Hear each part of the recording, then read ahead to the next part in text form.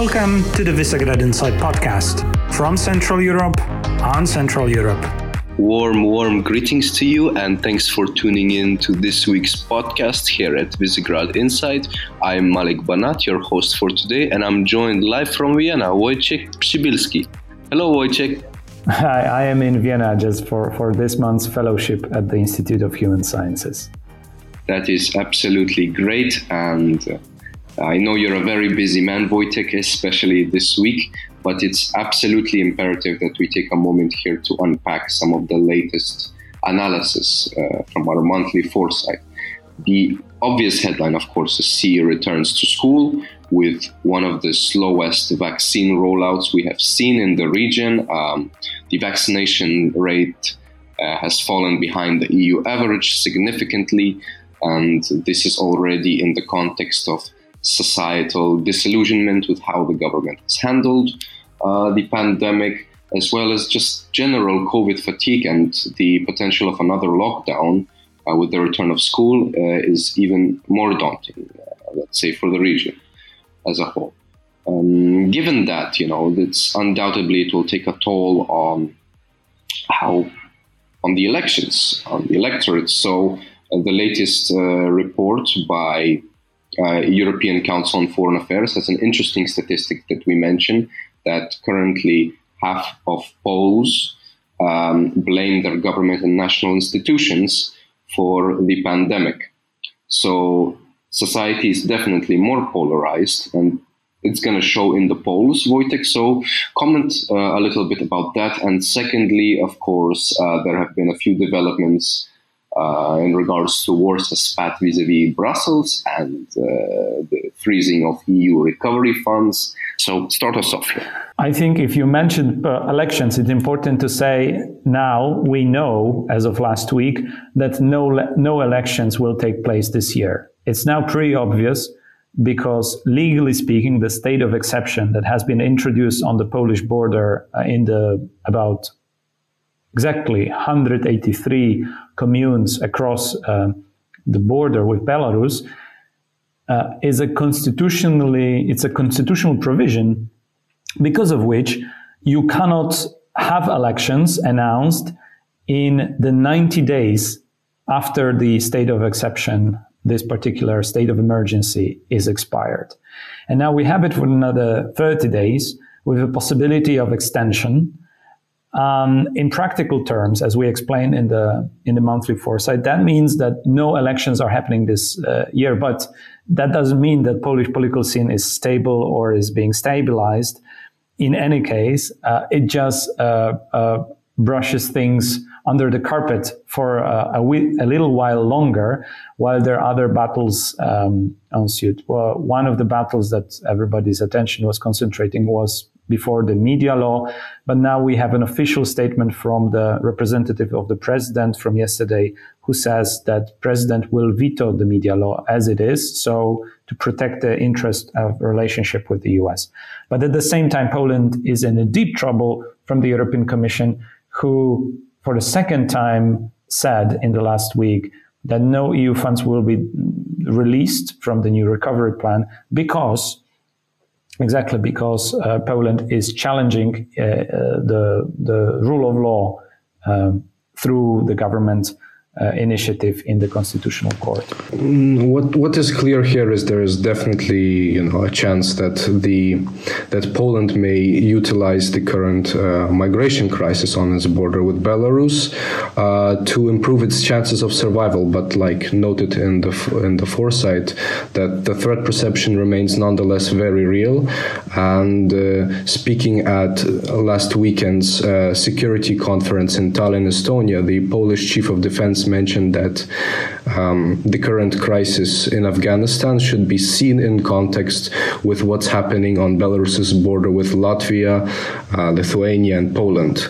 So tell us more about the obvious elephant in the room, Zapad, which we are also going to host an event this Thursday about, moderated by Visegrad's Marcin Zaborowski. So give us a little bit of what is the temperature there? The temperature across Central Europe is moderately low, except for Poland and Lithuania, Latvia, Estonia, the countries that are usually on alert about anything Russia, and now Russia and Belarus does. I think there is a unnecessary overlap of two stories that are on the border, while we have obviously it's not even a migration crisis; it is a smuggling crisis. I mean, the junta in Belarus is importing people from Middle Eastern destinations using their available transports, as the planes are otherwise grounded for European or Western destinations. And, they're obtaining some funds, about $10,000 per person, to be transported in Minsk, accommodated in Minsk in a okay hotel, as we read from different reports, and then sent to the border to cross the border illegally and be pushed through the border in case the Polish guards, border guards, or Lithuanian or Latvians would find and resist it.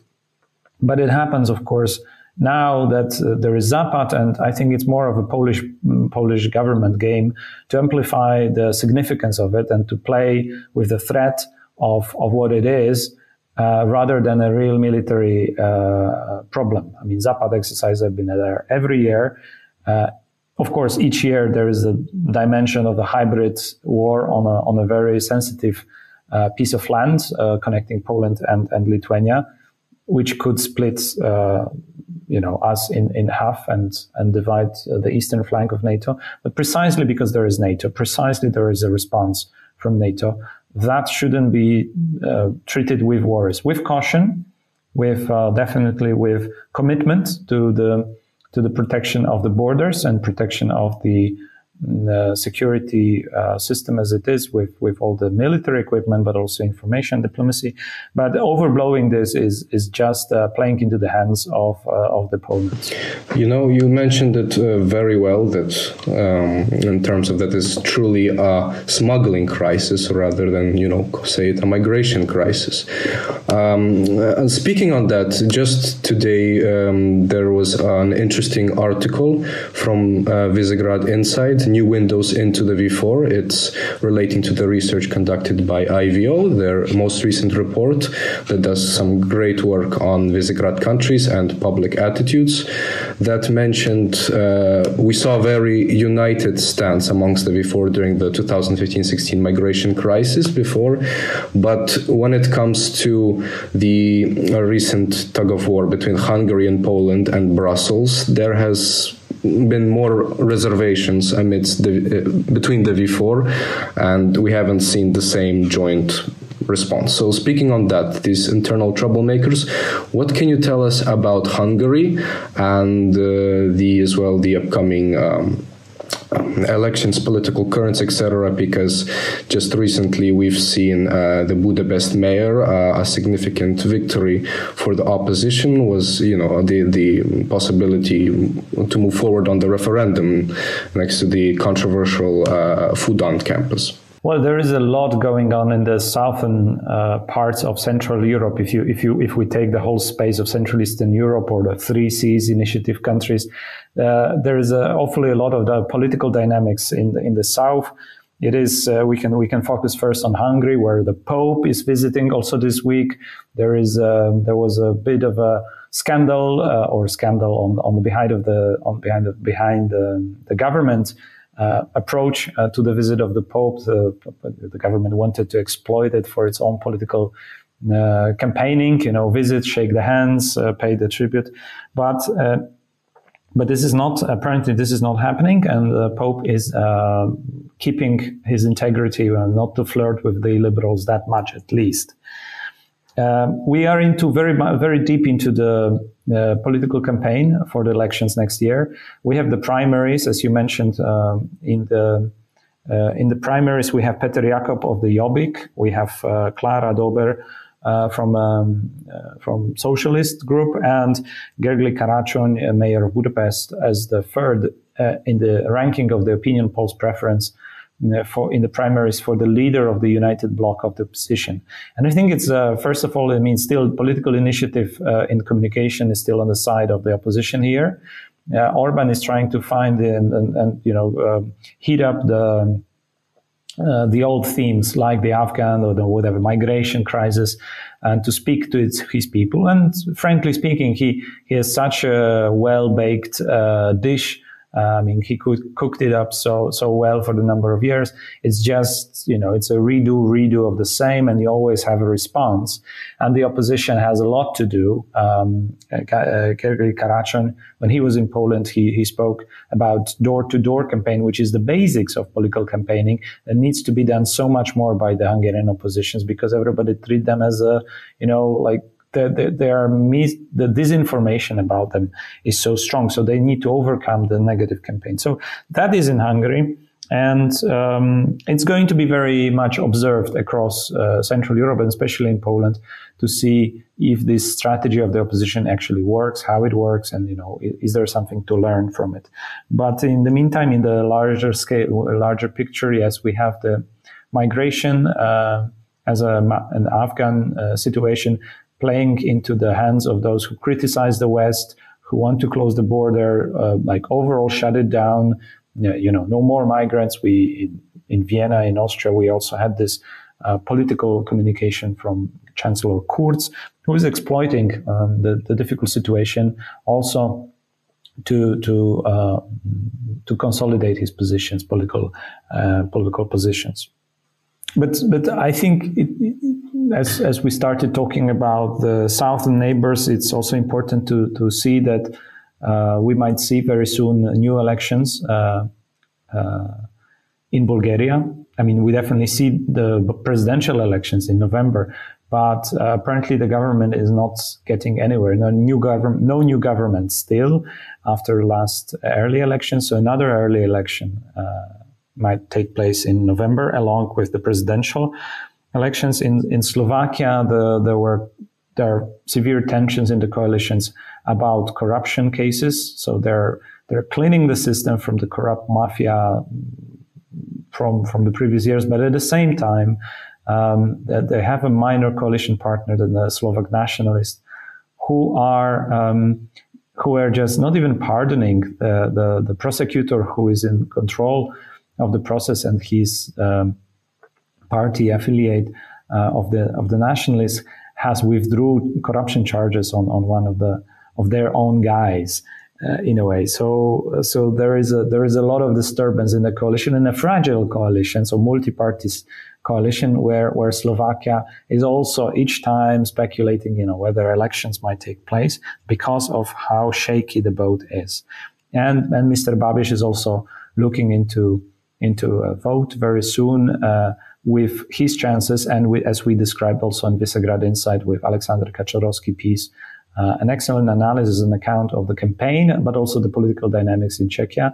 Mr. Babiš is actually set to win, despite he is losing, or jointly he will not be the main party, but because of particular political configuration in this country, he might be actually yet again the prime minister, and be a prime minister in a conflict, with direct conflict with the Commission, that, like in the case of Poland, is threatening to withhold funds because of conflict of interest that Mr. Babiš has controlling his business that benefits from EU funding. Well, it seems like we've come a full circle from freezing of EU funds to another. So thank you so much, Wojtek. Thank you, Malik. I just would encourage everyone to read through the analysis that has been just published in the last 2 weeks, really, and also a lot of goodies coming up. So stay tuned and do subscribe to Visegrad Insight.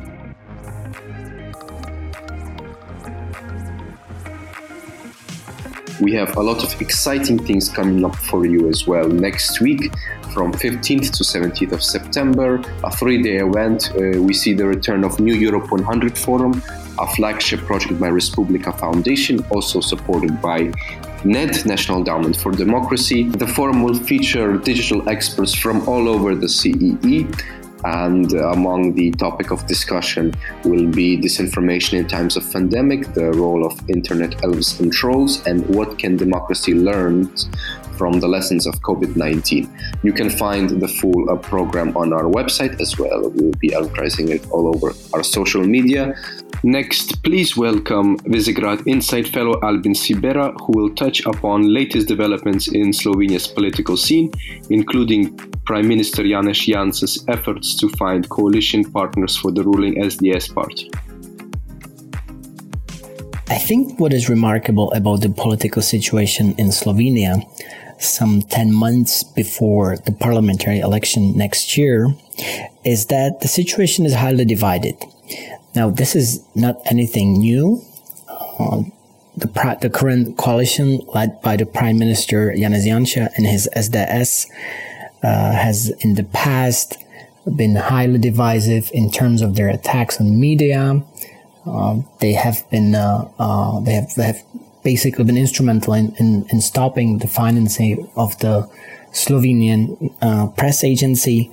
There have been efforts to obstruct activities of various NGOs, and naturally, this had alienated opposition to such an extent that following the departure of the Pensioners' Party from the ruling coalition in December of last year, there have been attempts to vote out the cabinet of Janez Janša, to push the non-confidence vote. These were unsuccessful, but at the same time, they indicate that the ruling coalition does not have enough power to push on with their own agenda. This was best seen in the July voter referendum, in which an original legislation originally pushed on by Janez Janša's government was rejected in the referendum by the electorate with a wide support of close to 90% of votes, and also served as a warning sign, so to speak, to Janez Janša that his policies are getting unpopular, even though he, in the pre-election polls or in the current polls, his party retains the position of the strongest party in terms of support, but his current coalition partners, namely the SMC, are on the brink of electability, on the brink of possibly entering the parliament next year. This brings a lot of attention to the remaining coalition member, the NSI, and as to where exactly are they going to stand in as the election near, and most importantly, in the outcome of the election.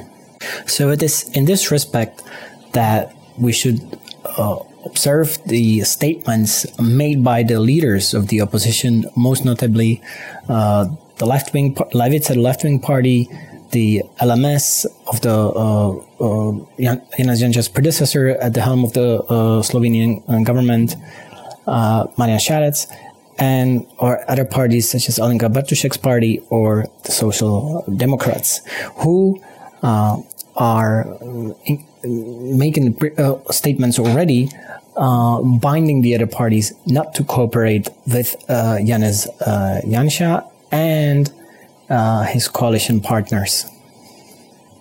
They point out controversial stands of SDS, such as the already mentioned frequent attacks on media, but also their long-term anti-immigration stance and their close alliance with Viktor Orban's Fidesz, which also in the past included reports of covert financing of Orban-linked oligarchs in favor of SDS party in Slovenia, as well as SDS-linked individuals and politicians. On the other hand, SDS, Janez Janša, are already making a statement about their plans for the post-election arrangements, in which they clearly stress their anti-immigration rhetoric, the stress on border security, but also what they refer to as respect to Slovene constitution, which clearly has very ethnocentric and patriotic or nationalistic overtones. Now, this is as much important for Janez Janša in terms of his affinity towards Fidesz, as much as it is important for him tapping onto the already existing division in a society along the topics such as the national sovereignty, let's say also Eurosceptic perception of the EU majority policies, especially in regard to minorities or immigration. Most recently, Janez Janša had a exchange of opinions on Twitter in which he positioned himself as a representative of the European Union, for which the current Slovenian presidency is very much useful for him. And he discussed the crisis in Afghanistan and the expected influx of refugees from Afghanistan fleeing the violence of Taliban as something that EU has to be more strict about and has to distinguish about who is the EU going to accept and who it is not going to accept as a refugee from violence, something which caused a backlash from high-ranking EU representatives such as David Sassoli or Ursula von der Leyen, who pointed out that Janez Janša is in no position to speak on behalf of EU in this matter. So I think essentially what we are seeing is that there is a buildup of this divisive narrative that we see also in other countries in Central or Southeastern Europe, such as, for example, these days in Czechia, which is running up to its own parliamentary election in 1 month, and where the issue of immigration has been refurbished by the current populist prime minister and his party, Andrej Babiš, who were able to, what many commentators describe as a resurrection or restarting its own campaign, as at the beginning of the summer they were clearly trailing behind the main challengers, the Liberal Center Pirates mayor's formation, and now, according to the latest polls, they seem to be ahead in the race. Add to this Babiš's earlier Eurosceptic statements and his open praise for Viktor Orban, and I think what we see emerging in both of these cases is a grander narrative which is attempting to define the Central European region in opposition to the western parts of the European Union.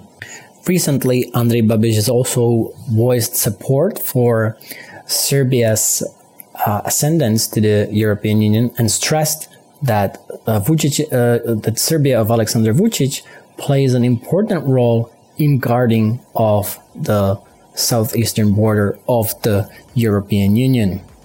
And he also added that he doesn't understand why Serbia is not in the EU already, whereby adding on to his grander narrative of EU as doing something wrong in immigration policies, as well as its enlargement strategy.